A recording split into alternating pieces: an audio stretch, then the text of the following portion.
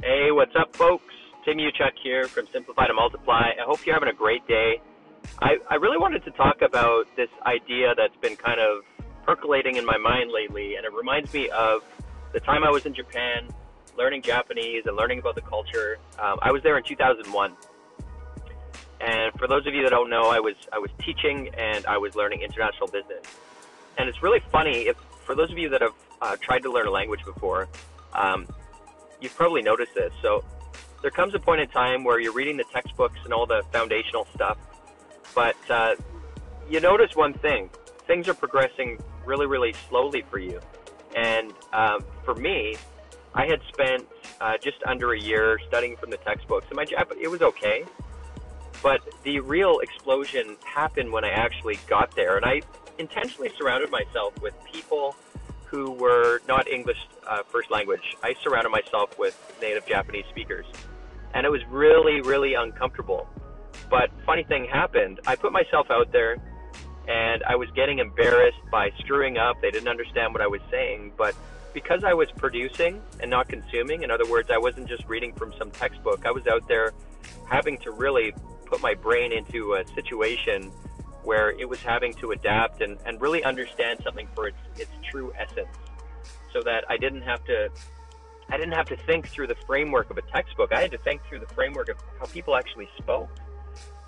And it was this really interesting situation, and it made me think of when we're in production versus when we're in consumption. And in your own business, I'm sure you've felt this as well. I mean, you go to a bookstore on the weekend and you're wanting to, you go to the business management, or you go to the marketing or whatever business or personal development section you cruise through, and you're flipping through the books, and the funny thing happens where you got this beautiful cover, shiny, brand new book.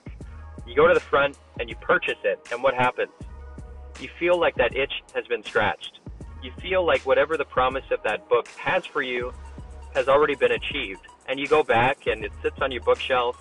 Maybe you spend a few minutes with it, but what percentage of those books have you actually really, really consumed? And does that happen all the time? I wonder if you've experienced that. It's really funny. On the weekends, I don't know if you've felt this, where you go to check out one YouTube video, and 4 hours later you've spent the last 3 hours in Narnia, randomly just going through all of these topics. And it's kind of that analogy where we often mistake motion for progress. And I got a picture in my office of a rocking horse, and you feel like you're making progress, but you're really just in motion, rocking back and forth.